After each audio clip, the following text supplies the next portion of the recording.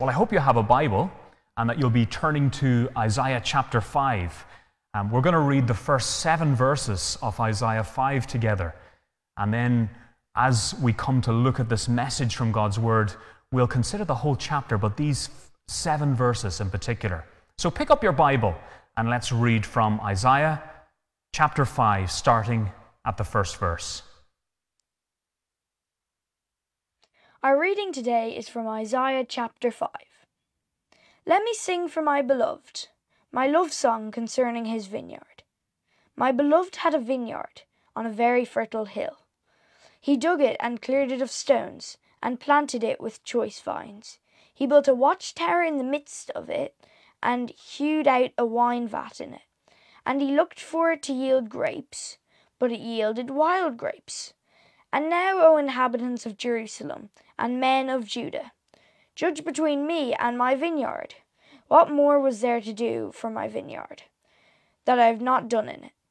When I looked for it to yield grapes, why did it yield wild grapes? And now I will tell you what I will do to my vineyard. I will remove its hedge, and it shall be devoured.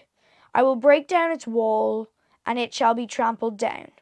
I will make it a waste, it shall not be pruned or hoed, and briars and thorns shall grow up. I will also command the clouds, that they rain no rain upon it. For the vineyard of the Lord of hosts is the house of Israel, and the men of Judah are his pleasant planting. And he looked for justice, but behold bloodshed; for righteousness, but behold an outcry. It's open, and with these verses before us and still ringing in our ears, we're going to pray. And it's a song we're going to pray. And it's a song for renewal. Lord of the church, we pray for our renewing. Would you join in together with us? Let's pray.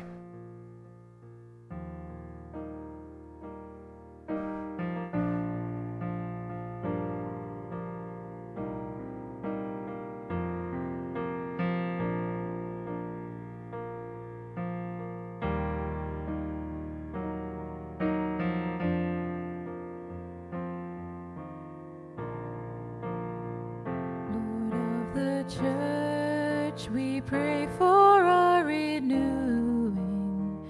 Christ over all our undivided aim. Fire of the Spirit burn for our enduing. Wind of the Spirit fan the living flame. We turn to Christ amid our fear and failing.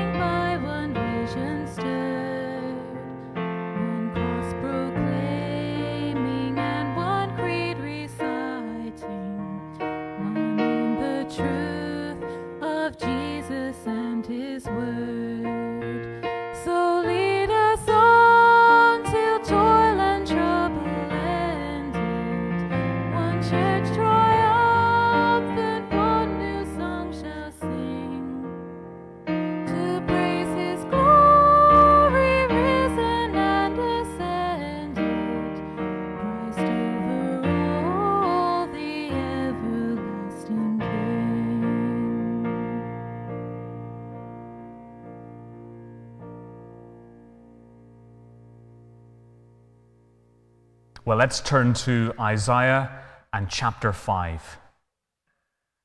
Were you expecting a love song in Isaiah? Well, maybe not.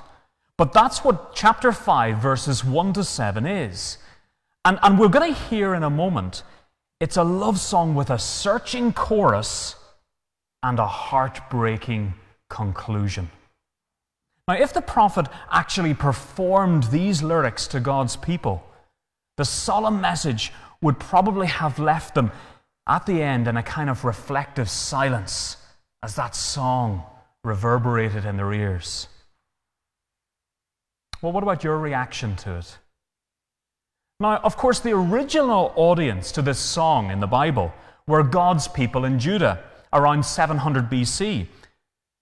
But for Christians reading the Bible today, we too need to hear a searching biblical love song like this one. Why? Well, because as God's enduring word is spoken, and you and I stop to seriously listen and urgently take it on board, we'll understand both what God is like and what we are like.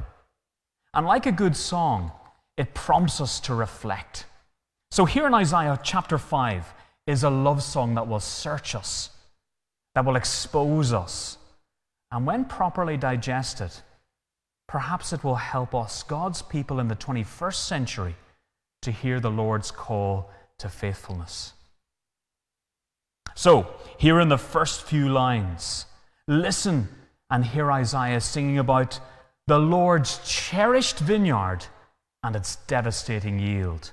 That's the first thing here. Have a look from chapter 5, verse 1. Let me sing for my beloved, my song concerning his vineyard. My beloved had a vineyard on a very fertile hill. He dug it and cleared it of stones and planted it with choice vines. He built a watchtower in the midst of it and hewed out a wine vat in it. Isaiah is introducing the song as a song for his beloved. And this way he introduces it shows us his deep feeling towards the Lord, his beloved. And then he begins straight away.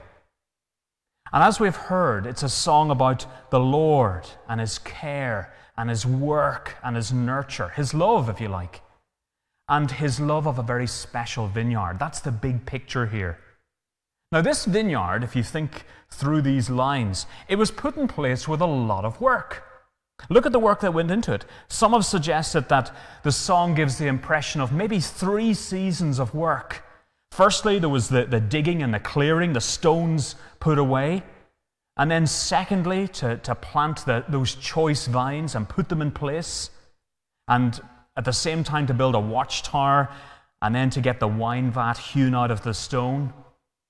And then a third season would have been put towards waiting for that first harvest in this amazing vineyard. But when it finally arrives, that long-awaited yield is shocking. Have a look at the end of verse 2. And he looked for it to yield grapes, but it yielded wild grapes. All that loving attention, and instead of a crop of the finest grapes possible, the vineyard produces, well, wild grapes. Now, the word in the original may be even more pointed than the word wild. The grapes that grew here were actually, well, stink grapes. They were rancid. They were sickening. Has that ever happened to you? You're not looking at the grapes as you eat, and then suddenly you have to spit one out because it's disgusting. It was rotten. And that's this love song. It's suddenly hitting a somber, rotten note. And lyrics like these are really, really devastating. The Lord's vineyard, so pursued and worked and loved, well, it gives nothing back but rotten fruit. Now, as we get together on Sundays and hear God's word, Blackrock Community Church, people who have come to know the Lord, we are Christians who trust in the Lord Jesus Christ. And listening to a song like this can be very challenging. And we need to hear and remember, on the one hand, the Lord's relentless pursuit of his people. Do you hear that here? How he worked hard, how he came after them, his investment. And we know from the Bible, he blood-bought his people. That's the amazing truth about who God is. Let's hear that here. And still, though, we need to hear something else, the tough reality that where God's people are concerned, there can sometimes be a devastating harvest. How are we doing after 3 seasons of the Lord's work in our lives, in our church? Well, in Isaiah's day, the message for Judah was that despite the expectation of a full yield of grapes, there was no real crop. And so Isaiah the singer confronts listeners with, secondly, the Lord's searching questions. What more and why? Verses 3 and 4. Have a listen to those verses. Have a look at verse 3. And now, O inhabitants of Jerusalem and men of Judah, judge between me and my vineyard. What more was there to do for my vineyard that I have not done in it? When I looked for it to yield grapes, why did it yield wild grapes? You see, now we turn to hear the Lord speaking, the owner of the vineyard, and he's speaking directly here to Jerusalem and Judah, to his own people. And he puts 2 questions to them in verse 4. The first one, what more could I have done for my vineyard? And then secondly, why? Why did it give bad fruit? Now, the answer to the first question is pretty obvious, I think. What more could the Lord have done for his vineyard? Well, really, in this song, it seems nothing. The work the owner did was complete, you see. It was total. 3 seasons of work, as we've seen. All that activity and concern of verse 2. And so the question, what more? Well, it really helps us to reflect on where the blame really lies.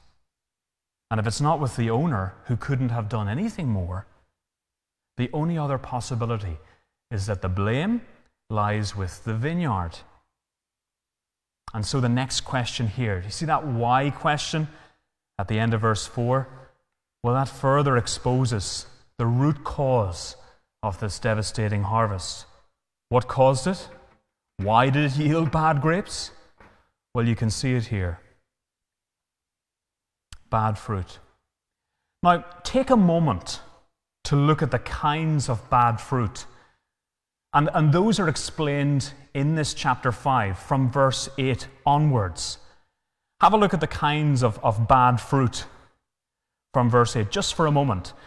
So as Isaiah laments all that has gone wrong among God's people, well, there are 6 woes. Did you notice that word? We didn't read those verses, but the word woe comes out here. Now, woe can sound like just a denouncement of our sins. Woe, woe. But it's not. It's actually a lament as well. It laments sin. God's people, you see, yes, they're being denounced for their sin, but there's a lament here. There's a sadness to it. We don't have time to go into each one, but here's a flavor. There's wealth and property that's just been got after, verse 8. There's self-indulgence, verses 11 and 12.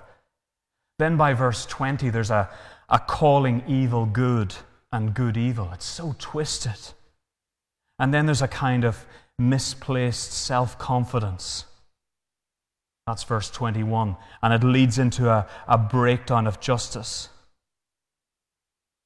You know, we need to allow this song to bring us back, even if we're God's people, to the reality of sin. Can you see that happening here in the song? Despite God's mercy and grace, His love and His provision, His giving everything, absolutely everything, to His people, they are pictured as a vineyard that has a harvest of rotten grapes. So with this song playing in the background, we need to examine ourselves too. So look at the faithfulness of the Lord. He's not at fault. He's the diligent owner, remember, passionately preparing His people, giving us everything. But then look at the sin and failure of the people in Isaiah's day and in our own day. Church, let's look back at ourselves and hear His calling us back too, back from living our own way, back from sin. I'm always struck at this time of year how the darkness has crept in so slowly. And by November and December in Dublin, the long summer days, well, they're gone. And I'm somehow used to the short days and the late sunrises. And isn't it true that sometimes as Christians we get like that too? We get all too used to the darkness. Even for committed Christians, sin and rebellion can sometimes creep in to once light-filled lives to a point where we are just used to it now. And that's what a song like this is for. You see, there's a probing urgency. Isaiah's love song about his vineyard and this whole chapter somehow shows us how used to the dark we all have become. So just as you sit and listen to this message, I'd love for you to think about your habits. Think about your thoughts, your actions. Think about the conversations you've had. Is there gossip there? Or maybe ungratefulness? Maybe there's spitefulness or lies or selfishness. And when you see these dark things we've grown used to, hear Isaiah's call in chapter 2. Remember that? Come, let us walk in the light of the Lord.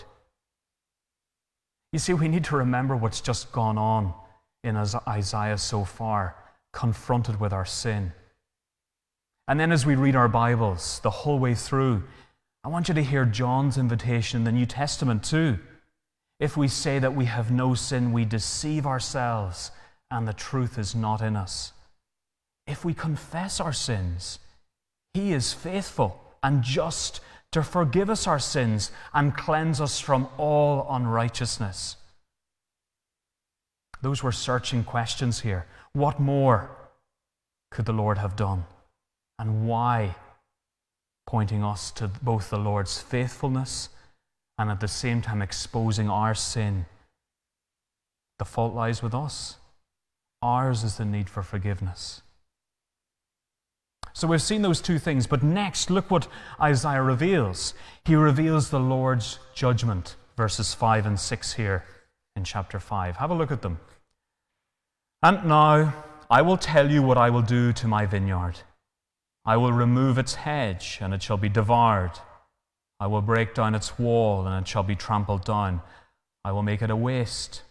It shall not be pruned or hoed, and briars and thorns shall grow up.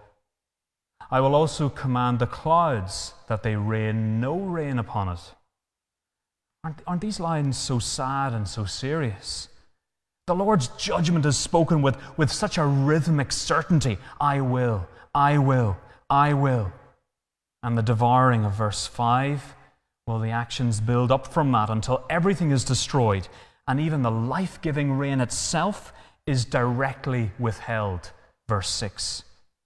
The owner, you see, is the Lord who gives life. He gives the rain, and He will command the clouds to give no more rain. And so all that's left is, fourthly, the Lord's heartbreaking conclusion about His people, verse 7. Have a read of it.